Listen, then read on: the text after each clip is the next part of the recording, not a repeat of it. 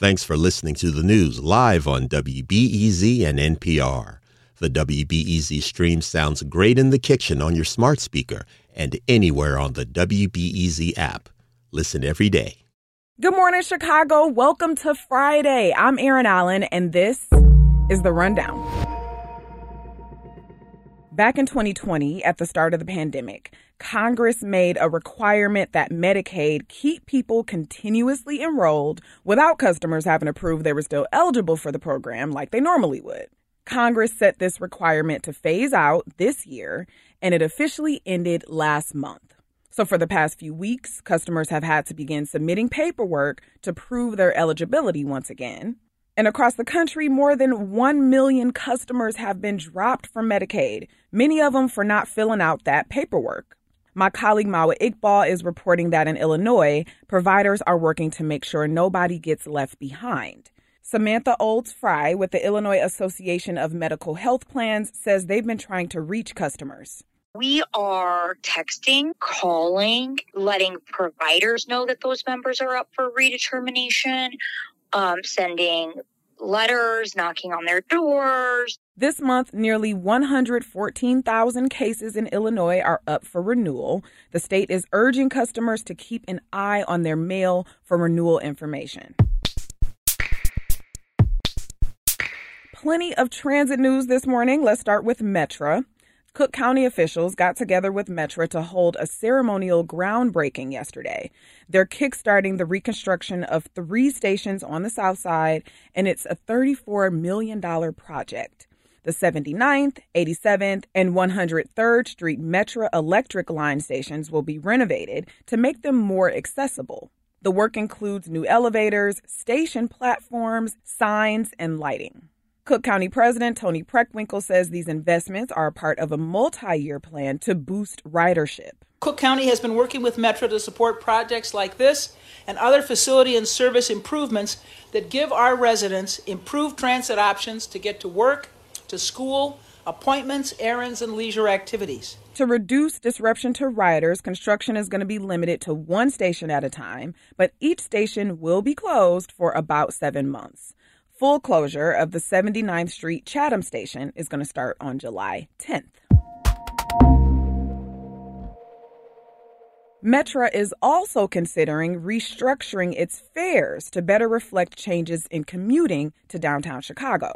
The transit agency currently operates across 6 counties and has 10 zones, but it wants to reduce that to only 4 zones. For example, commuting to downtown using a monthly pass would be $75 to $135, depending on where you board, which is much less than $275 prior to the pandemic.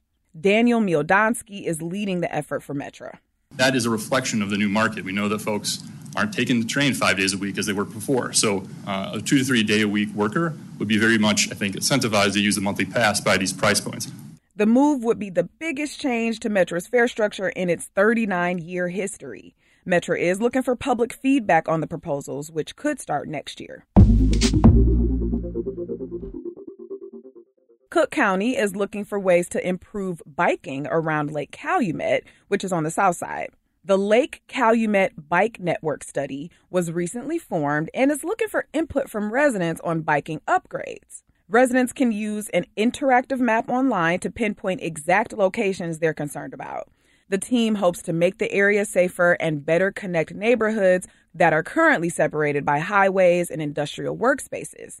Pete Costa is a project manager for HNTB, which is the engineering firm behind the project. He says making the area accessible for all residents is a top priority. Overall, we're looking to create those equitable, safer connection points in and around the area, not just for biking, but for walking, rolling, and strolling. And again, for persons of all abilities and to get to as many locations and destinations in and around the area. The team expects to have their improvement plans finalized by early next year. More information is available at the Lake Calumet Bike Network Study website. And now for a few quick hits. The House Music Festival kicks off today at the Chicago Cultural Center.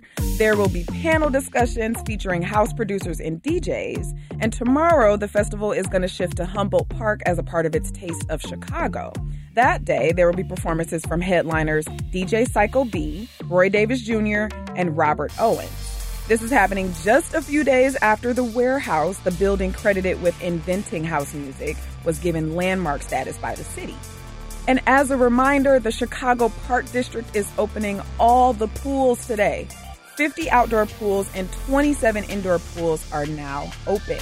Yes, summertime shy is here. As for the weather, yet another beautiful sunny day, temperatures in the high 70s. Saturday is looking about the same, and then there's some rain in the forecast for Sunday or Monday.